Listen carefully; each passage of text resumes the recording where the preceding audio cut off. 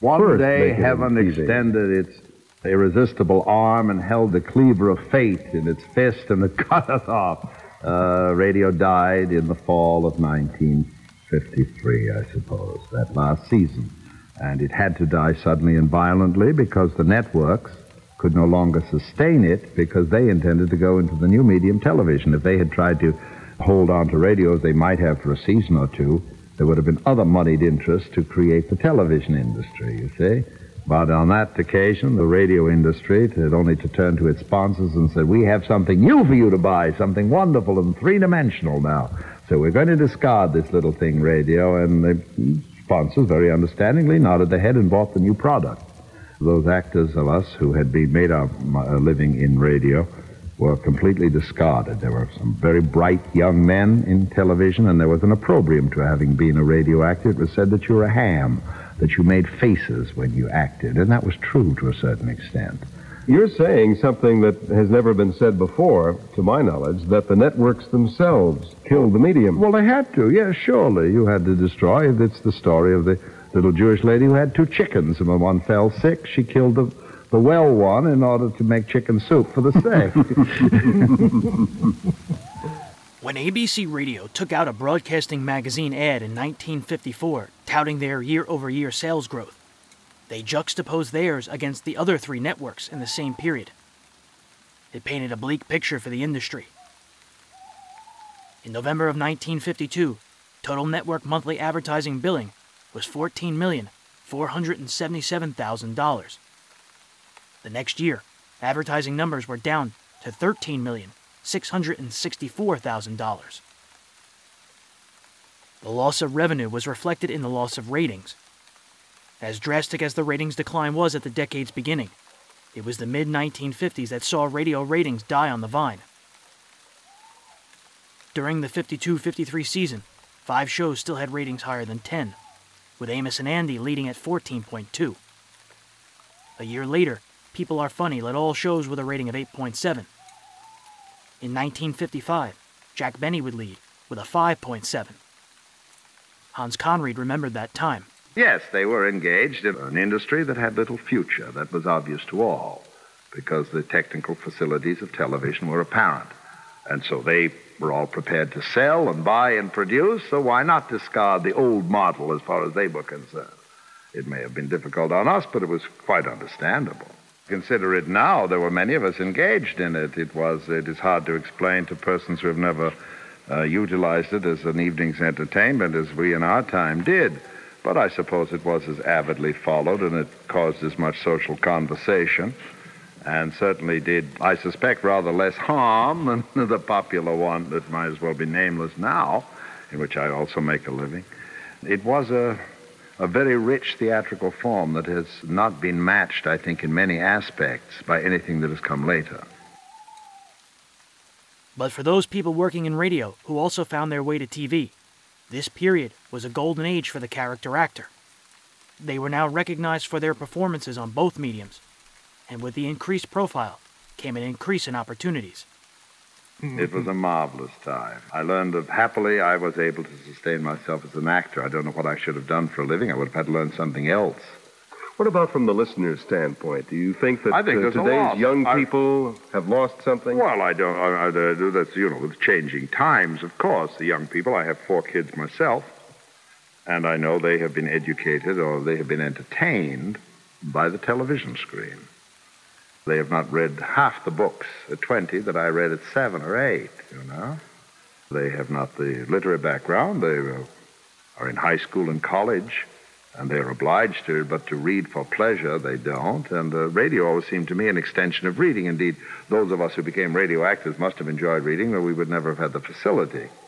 When I tell you that at 16 or 17, or when I was 18 and became a professional actor doing then what I'm doing now, some 35 years later, I was a pretty slick reader, and indeed it was such a facility that was sometimes superficial because you very often gave your very best performance the first reading, and you never felt that it was necessary to improve it. So there was that unfortunate aspect of it, but by and large, we were a pretty slick bunch.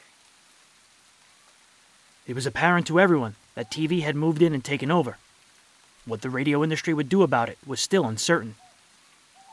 As February of 1954 got underway, both new shows and old shared the spotlight.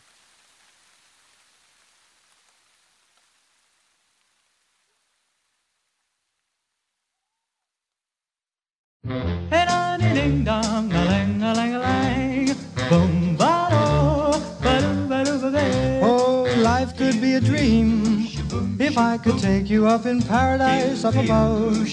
If you would tell me I'm the only one that you love, life could be a dream, sweetheart. Hello, hello again. Welcome to Breaking Walls, episode 124.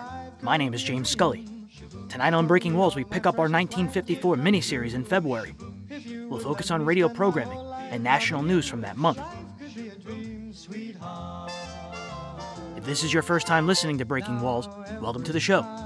You can find the series on every podcasting platform and at thewallbreakers.com. Tonight's opening song is the Crew Cuts Shaboom, a number one hit in 1954.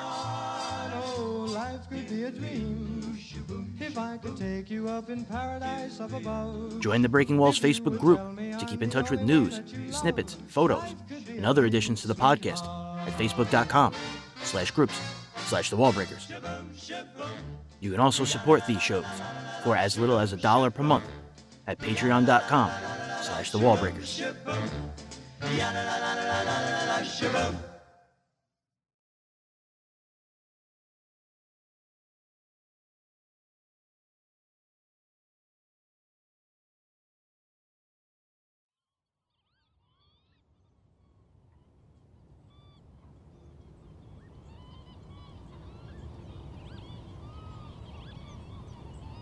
I remember Jack Webb before Dragnet. As a matter of fact, Herb Ellis was living in San Francisco at the time. He and Jack were very good friends. And when Jack was coming to Los Angeles, Herb called me and said, meet him at, I don't forget which studio, and audition for him. He's going to be doing a program called Pat Novak for Hire. Oh, yeah. Mm-hmm. And you remember the show? Yeah. So that's where I met Jack. I met Raymond Burr there, and a woman that I wonder if she's still around. Her first name was Yvonne, a very, very low, sexy voice. Yvonne Patey? Exactly. Is she Sure still is. around? Yes. Yvonne Patey. Yeah, I remember. You remember the voice? Yeah. Anyhow, that's my recollection of Jack Webb at first. When Dragnet debuted in the ratings in the fall of 1949 under the sponsorship of Liggett & Myers, it did so with an 8.5. That number was 64th overall. 2 years later, in the midst of TV's surge, Dragnet's radio rating had climbed to 8.7, now 14th overall. The TV version debuted in 1951. In 1954, its TV rating was second, only behind I Love Lucy.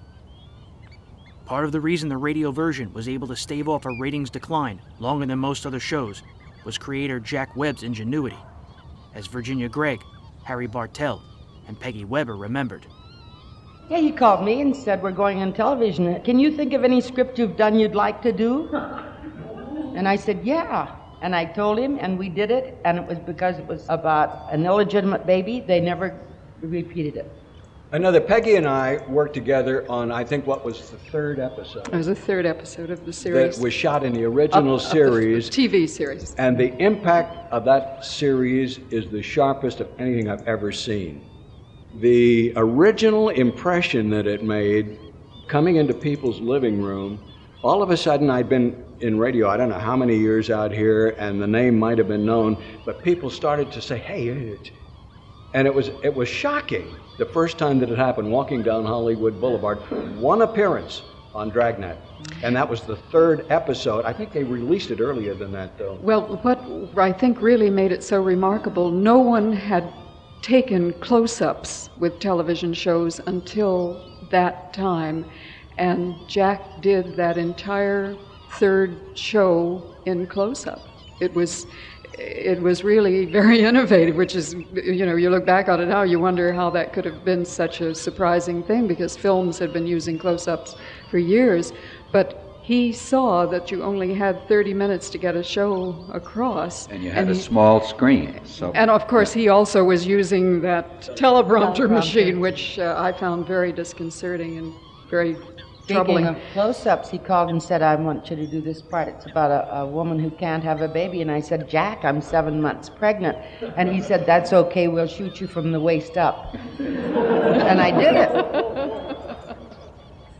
In February of 1954, Dragnet's radio version was airing Tuesday evenings at 9 p.m. Eastern Time on NBC. The February 2nd episode was entitled The Big Filth.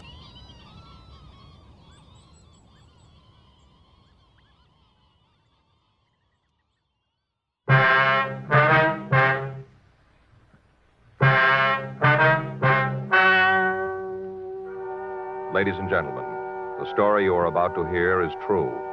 The names have been changed to protect the innocent. Dragnet is brought to you by Chesterfield, made by Liggett & Myers, first major tobacco company to bring you a complete line of quality cigarettes.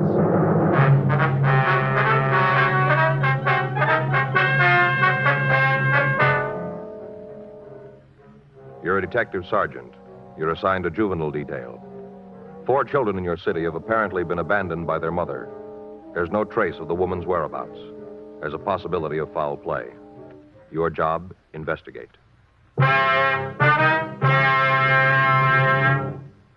Today, you hear these 3 words everywhere. Chesterfield's for me. The cigarette tested and approved by 30 years of scientific tobacco research. Chesterfield's for me. The cigarette with a proven good record with smokers. And first cigarette to have such a record. Chesterfield's for me. Chesterfield gives you proof of highest quality, low nicotine.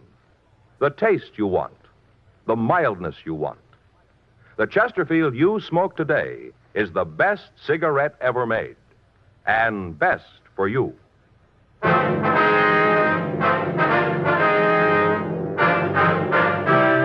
Dragnet, the documented drama of an actual crime. For the next 30 minutes, in cooperation with the Los Angeles Police Department, you will travel step by step on the side of the law through an actual case transcribed from official police files. From beginning to end, from crime to punishment, Dragnet is the story of your police force in action.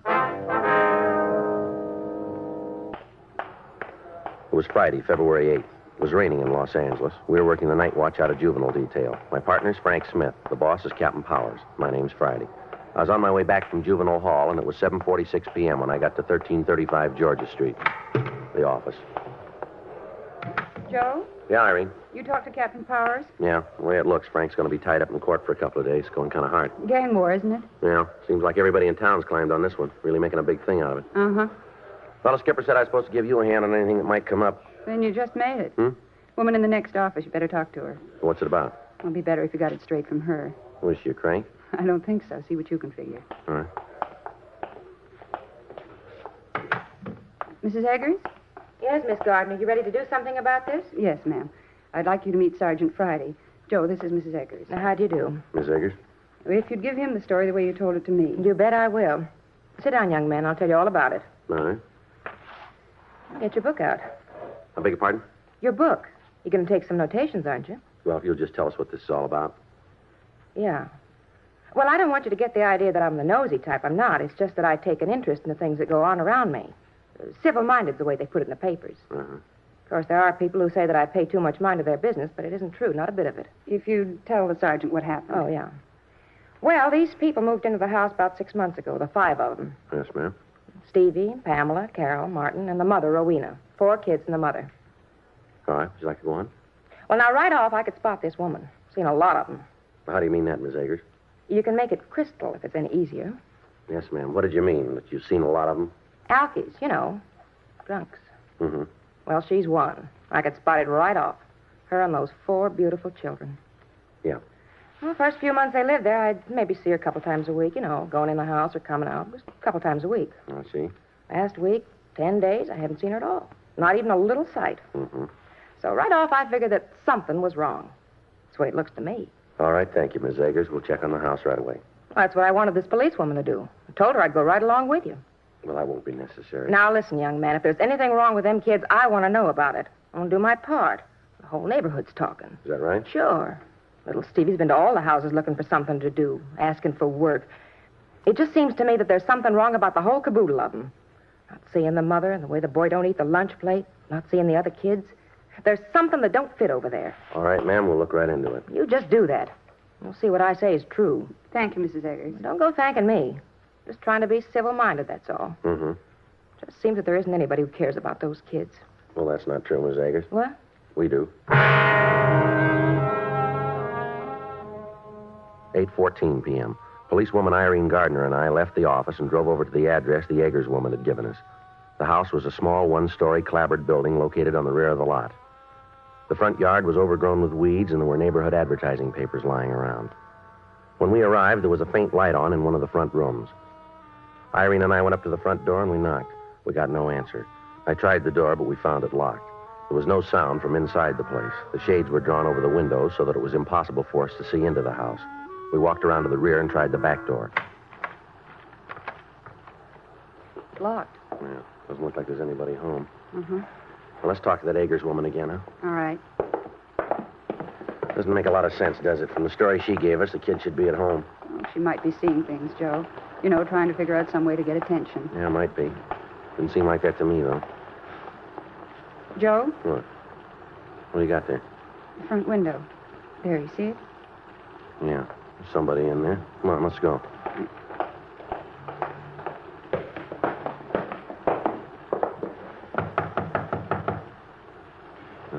Try it again. Yeah. Not answering. Come on, open up in there. We know you're in there. Come on. Open the door.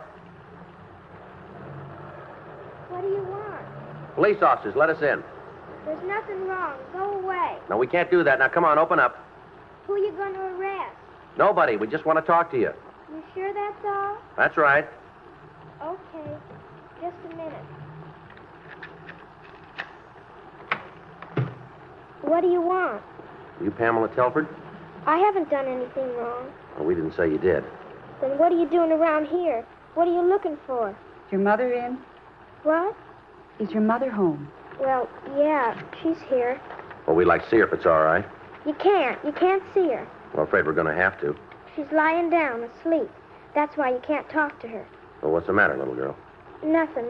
Why'd you ask something like that? Don't you think you better let us in? We're going to have to talk to your mother. But she's asleep. She's tired. You can't talk to her. You can't. Now, come on. You want to go in and wake her up? There's some things we've got to talk to her about. I wonder if we could come in. It's kind of wet out here.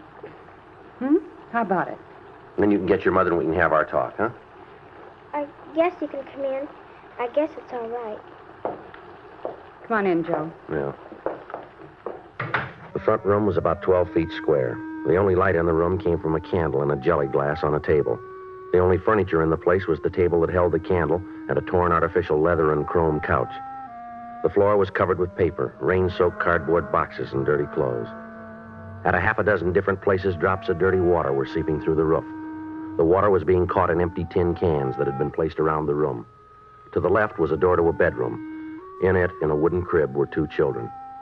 From the descriptions we'd gotten from the Eggers woman, we recognized them as Martin Telford, age 4, and his sister Carol, age 2. As soon as the children saw Irene and me, they hid their heads under the dirty blanket that covered the crib. There was nothing else in the room except a dirty mattress lying on the floor in one corner. From the appearance of the bedding, it hadn't been laundered or changed in at least 3 weeks. On the other side of the house, a small kitchen was piled high with dirty dishes, pieces of rotting food, and empty tin cans. The plumbing in the house had apparently been out of order for several weeks. While Irene and I looked over the house, the girl who'd met us at the door, Pamela Telford, followed us. When we got back to the front room, she started to cry. All right, you want to tell us where she is? Come on, Pamela. It's not as bad as all that, is it? Here's a handkerchief. Here you are. Now, where's your mother? She's out looking for a job. Well, it's kind of late for that, isn't it? I don't know. That's what she's doing, though. Out looking for a job. Well, now, why'd you tell us that she was here tonight? Because I didn't know what you wanted. I thought you were trying to arrest her. Well, why'd you think that? Because that's what she said. Your mother said that? Yes. She told us that policemen arrested people. She told us about it. How you did it once to her. Your mother's been arrested? Yes. Do you know why? Because she was. Well, what for, do you know? She got sick. She got sick and they put her in jail. Mm-hmm. That's why I told you she was asleep. I thought that you'd go away and leave us alone. It's sure cold in here. Yeah. Do you have any heat in the house, Pamela? There's a heater in the bedroom. Oh, I'll turn it on. Good. It doesn't work. What? The heater doesn't work. Marty was playing one day and he broke the little rods in it. It doesn't work anymore. Well, we should be able to get some heat out of it. No, you won't. There isn't any gas. They turned it off. Mm-hmm. Well, I think maybe you youngsters better come downtown with us, don't you think? Why? Well, it'll be warm down there, a lot more comfortable for you. We can't go. We gotta wait here. That's all right, Pamela. We'll leave word for your mother where you are. Maybe that's your mother now, huh? No, it's Steve. Who are you? He's a policeman. What do you want? There's nothing wrong here. Nothing for you to come butting in for. We want to see your mother, son. She hasn't done anything. Why don't you cops leave her alone? All the time you're after her, never leave her alone. You're kind of rough for a little guy, aren't you? That's none of your business. I know my rights. I know them good. Well, look here, son. We're going to take you downtown and give you a good meal, just until we can talk to your mother, that's all. Then you're gonna bring us back? Well, we'll see. How about Marty and Carol? You taking them too? Yeah. Gonna give them something to eat? Yes, that's right. Okay, we'll go with you. Just for tonight, though, that's all. Just for tonight. You understand? Yeah. Oh, and another thing. Yes, what's that? We're paying our own way. I've got money. Anything you give us, we're gonna pay for. Well, you won't have to do that, son. Well, I'm going to. We don't need charity. We're getting along all right. Everybody has a little rough luck now and then. Everybody. Mom tries. She really does. She's been looking for a job for a long time. Uh-huh. All right, Steve, you want to help get the others ready to leave? I'm not sure we can go. Well, I'm afraid you're going to have to, son. All right, but just for tonight. But the only reason is that I want Marty and Carol and Pamela to have something hot to eat. There's something wrong with the stove, so we can't cook on it. That's the only reason we're going. Just because there's something wrong with the stove. The gas is turned off. No, it isn't. It just don't work. But whatever we eat, whatever we get, we're going to pay for it. I've got the money. Well, no, I told you once before that won't be necessary. Well, it is, too. We're not taking any charity. We've never taken any. We're not going to start now, either. Anything that's done for us is going to be paid for. Yeah, I guess that's right, Steve. Huh? It'll be paid for.